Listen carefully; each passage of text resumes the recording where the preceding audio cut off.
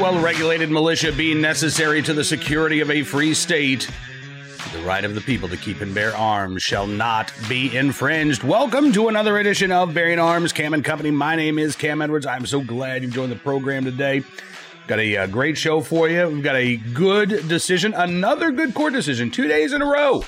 We get to talk about some good news on the program. I got to tell you, I like that.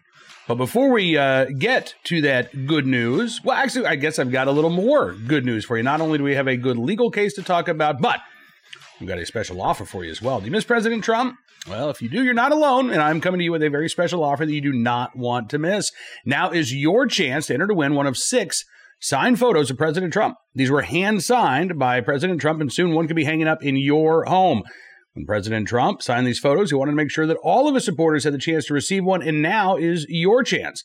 All you have to do is text GUNS to 55404 today for your chance to win a beautiful photo of President Trump and First Lady Melania Trump signed by President Trump himself.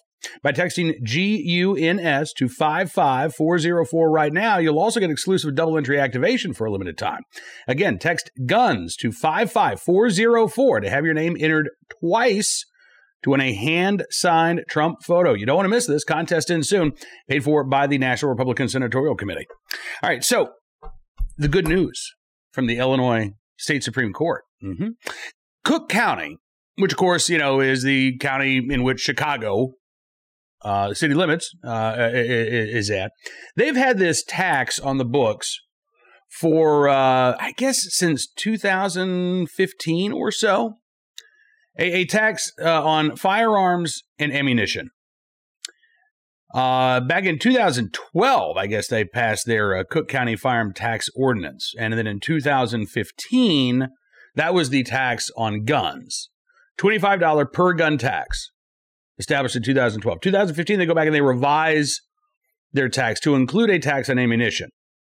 5 cents per round of centerfire ammunition, a penny per round of rimfire. And under these ordinances, the taxes are supposed to fund operations related to public safety. But it's been very, very general as to where this money goes. So a group called Gun Save Life, which is a Illinois-based Second Amendment group, along with Maxson Shooter Supplies and Indoor Range, and a woman named Marilyn Smolinski, who is a Cook County resident, all sued, alleging that these taxes violated their rights. Not only did they allege that the firearm and ammo taxes facially violated the Second Amendment of the U.S. Constitution, but they also argued that they violated Article 1, Section 22 of the Illinois State Constitution, which concerns the right to bear arms, as well as Article 9, Section 2 of the Illinois State Constitution, which is the Uniformity Clause. And it is on the Uniformity Clause that this case ultimately hinged. This case bounced around. The circuit court basically said, you don't have a case. These taxes are just fine and dandy. No problem whatsoever. Illinois State Supreme Court, however, came to a very different conclusion. I want to quote from the opinion here. They say, we agree that the ordinances here impose a burden on the exercise of a fundamental right protected by the Second Amendment. At its core, the Second Amendment protects the right of law-abiding citizens to keep and bear arms for self-defense in the home. In McDonald versus City of Chicago, the U.S. Supreme Court stated that, quote, it is clear that the framers and ratifiers of the 14th Amendment counted the right to keep and bear arms among those fundamental rights necessary to our system of ordered liberty. So they disputed the idea put forth by Cook County that the county can tax, whatever product they want, and they're not going to run afoul of any sort of law. Again, or any constitutional right. And the Supreme Court disagreed, although they did not ultimately decide this case on Second Amendment grounds. They noted while the taxes do not directly burden a law-abiding citizen's right to use a firearm for self-defense, they do directly burden a law-abiding citizen's right to acquire a firearm and the necessary ammunition for self-defense. And they note a case called Illinois Association of Firearms Retailers versus the City of Chicago from 2014, which noted that the acquisition of firearms is a fundamental prerequisite to legal gun ownership. Yes, you've got the right to keep, you've got the right to bear, but if you don't have the right to acquire, well, the right to keep and the right to bear are meaningless, right? Oh, yeah, you can have a gun in your home. Yeah, you can even carry one for self-defense, but we're not going to let you buy one. Ha, there you go. How about that? I know your rights aren't being infringed because you only have the right to keep and you have the right to bear. That makes no sense whatsoever. The court says, quote, under the plain language of the ordinances, the revenue generated from the firearm tax is not directed to any fund or program specifically related to curbing the cost of gun violence, as was alleged by Cook County. Additionally, they say nothing in the ordinance indicates that the proceeds generated from the ammunition tax must be specifically directed to initiatives aimed at reducing gun violence. Thus, we hold that the tax ordinances are unconstitutional, not under the Second Amendment, but under the Uniformity Clause. And the Illinois State Supreme Court did a little sidestep. They said, well, we don't need to reach the Second Amendment issues because the ammo and gun tax fail under the Uniformity Clause of the Illinois State Constitution. This was a 6-0 decision, by the way, from the Illinois State Supreme Court. There was one judge who did not weigh in, but the other 6 judges all agreed to one degree or another that Cook County's gun and ammo tax cannot stand. There was a concurring opinion by Judge Michael Burke that is worth pointing out because he said, you know, I agree here with the decision, but I don't think it goes far enough. In fact, he wrote, quote, the majority's analysis is problematic because it leaves space for a municipality to enact a future tax, singling out gun and ammo sales, that is more narrowly tailored to the purpose of ameliorating gun violence. Specifically, the majority states that the tax ordinance fails to pass constitutional muster only because the relationship between the tax classification and the use of the tax proceeds is not sufficiently tied to the stated objective of ameliorating the cost that gun violence imposes on society. He says the majority then admonishes that revenue generated from the taxes is not directed at any initiative or program directed at curbing gun violence or reducing its costs. The only problem with the majority's approach, he writes, and the guidance it offers the county, is that such counsel, if followed, would still violate the provision of the Illinois Constitution noted above that plainly states that the right of the individual to keep and bear arms is subject only to the police power and not the power to tax. Thus, he writes, the majority is leading the county down a road of futility. So, in other words, the Illinois State Supreme Court may have offered a loophole, or what looks like a loophole, to Cook County. So, all right, you can go back. This gun and ammo tax is gone. You can't enforce it. But if you were to go back and you were to narrowly tailor an ordinance, you would have specific programs in mind that the tax revenue would be devoted to. Maybe, it sounds like the court said, maybe that would be okay. And Judge Burke says, no, it would not be okay because it still runs afoul of the Illinois State Constitution. Again, we're not even dealing right now with the Federal Bill of Rights. We're not dealing with the Second Amendment. We're dealing with the right to keep and bear arms under the Illinois State Constitution.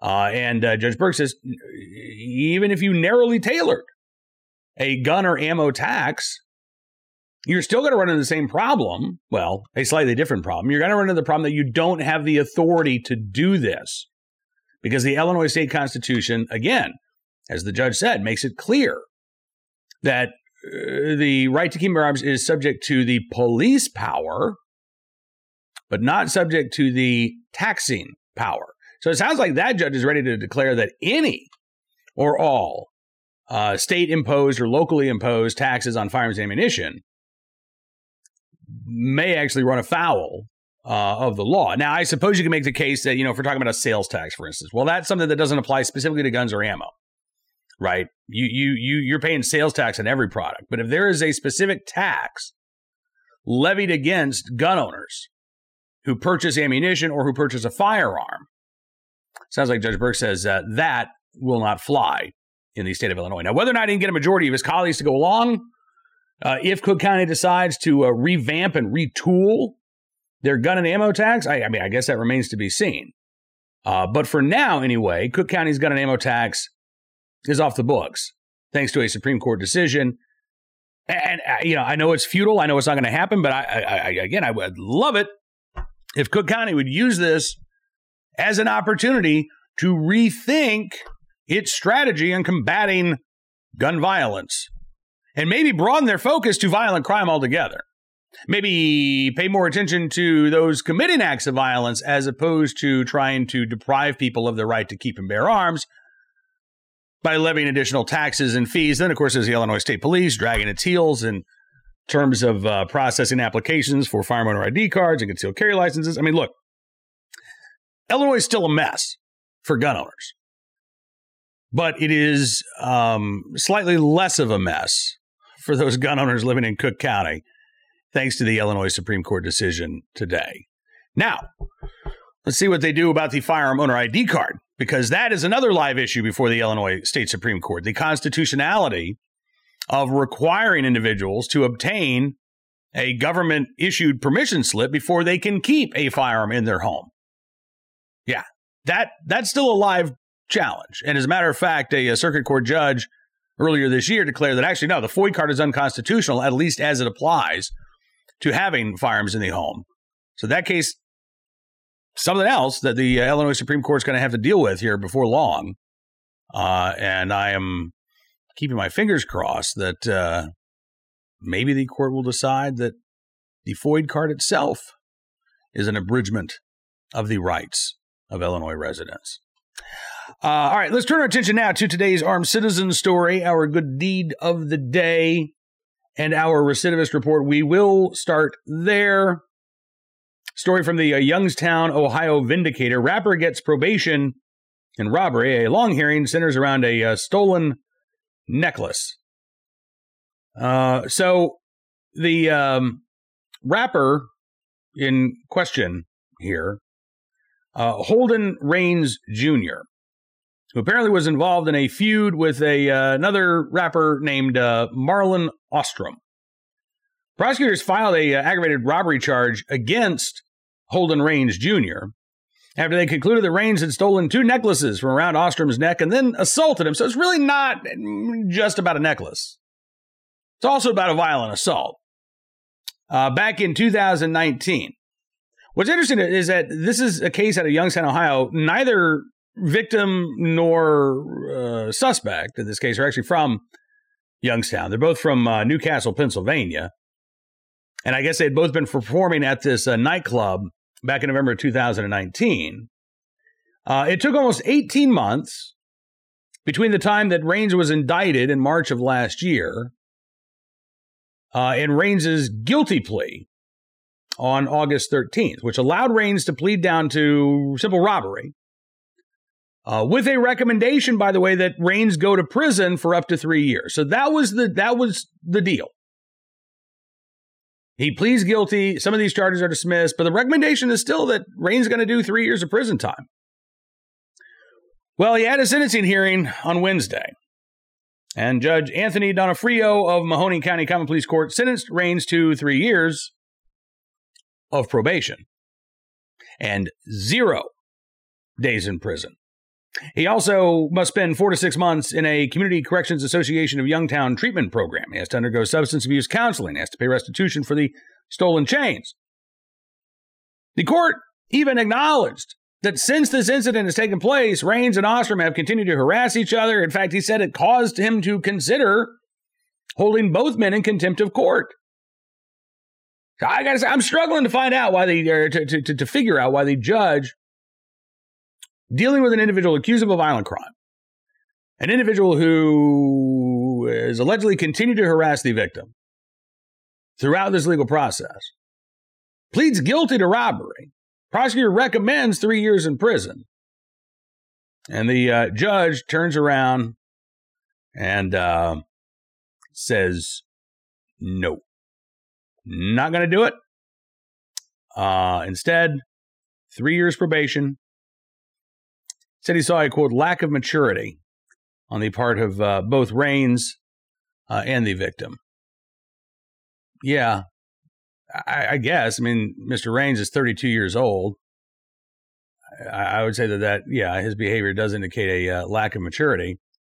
But he's still a legal adult. He's still responsible for his actions, though apparently not in the criminal justice system. Today's armed citizen story, Harris County, Texas, where police say a man shot a would-be robber several times in a attempt to defend his life. This was Wednesday morning, about 11:30 in the morning, broad daylight. Police say the 24-year-old victim was walking home from a job interview when a white Ford Transit van with two guys pulled up next to him. Victim said the one guy got out of the passenger side of the vehicle and approached him with a gun. Deputies say the victim then pulled out a gun of his own and shot the suspect several times before the driver of the van sped off, leaving the passenger who was shot laying there in the road. David Woodruff, who's a minister at a local church, said he heard a loud sound. He said, we opened the door and we looked out and there's a man laying in the street, another man standing with a gun in his hand. Suspect transported to the hospital in critical condition. Deputies say the victim in this case not injured.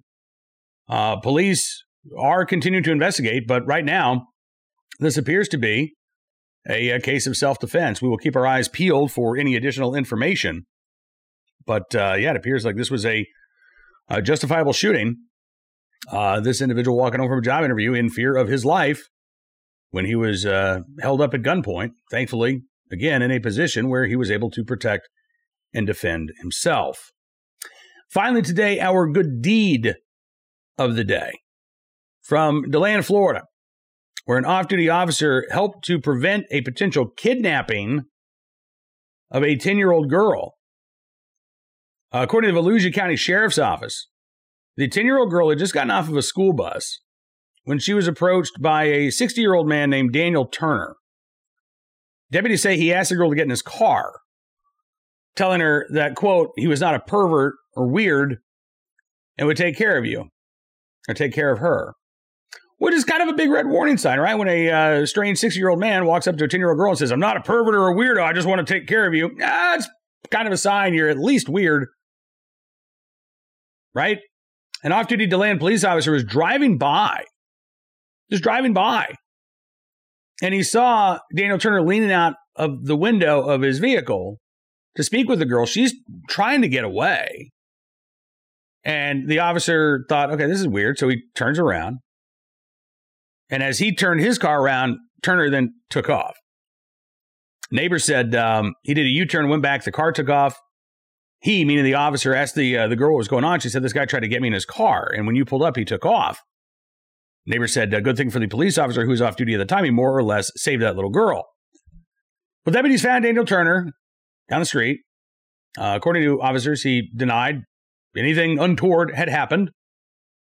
Actually, at one point saying, are you bleeping kidding me? It's unclear whether or not Turner is facing any official charges at this point. But again, who knows what could have happened had the off-duty officer not been in the right place at the right time, willing and able to do the right thing. And just in case any kids who might be watching need a reminder of this, don't talk to strangers, don't get in their cars. And if somebody walks up to you and says, I'm not a pervert, I'm weird, I just want to take care of you, don't let them. Yeah, go find an adult that you know and tell them about it quickly. All right, that is going to do it for this edition of Bearing Arms Cam and Company. I do appreciate you being a part of the show as always. Don't forget to check out BearingArms.com, where we've got even more of the latest Second Amendment news and information for you to peruse at your leisure. If you like what you see, you can always become a VIP member. You can use a promo code GUNS to get 25% off of your VIP membership. And as our way of saying thanks, you're going to get exclusive news stories, commentary, stuff you won't find anywhere else, because we really do appreciate your support. It means a lot. It helps us do programs like this each and every day. So thank you to all of our VIP members out there. We will be back on Monday with another dose of Bearing Arms Cam and Company. Hope you have a great weekend. Until we talk again, be well, be safe, and be free.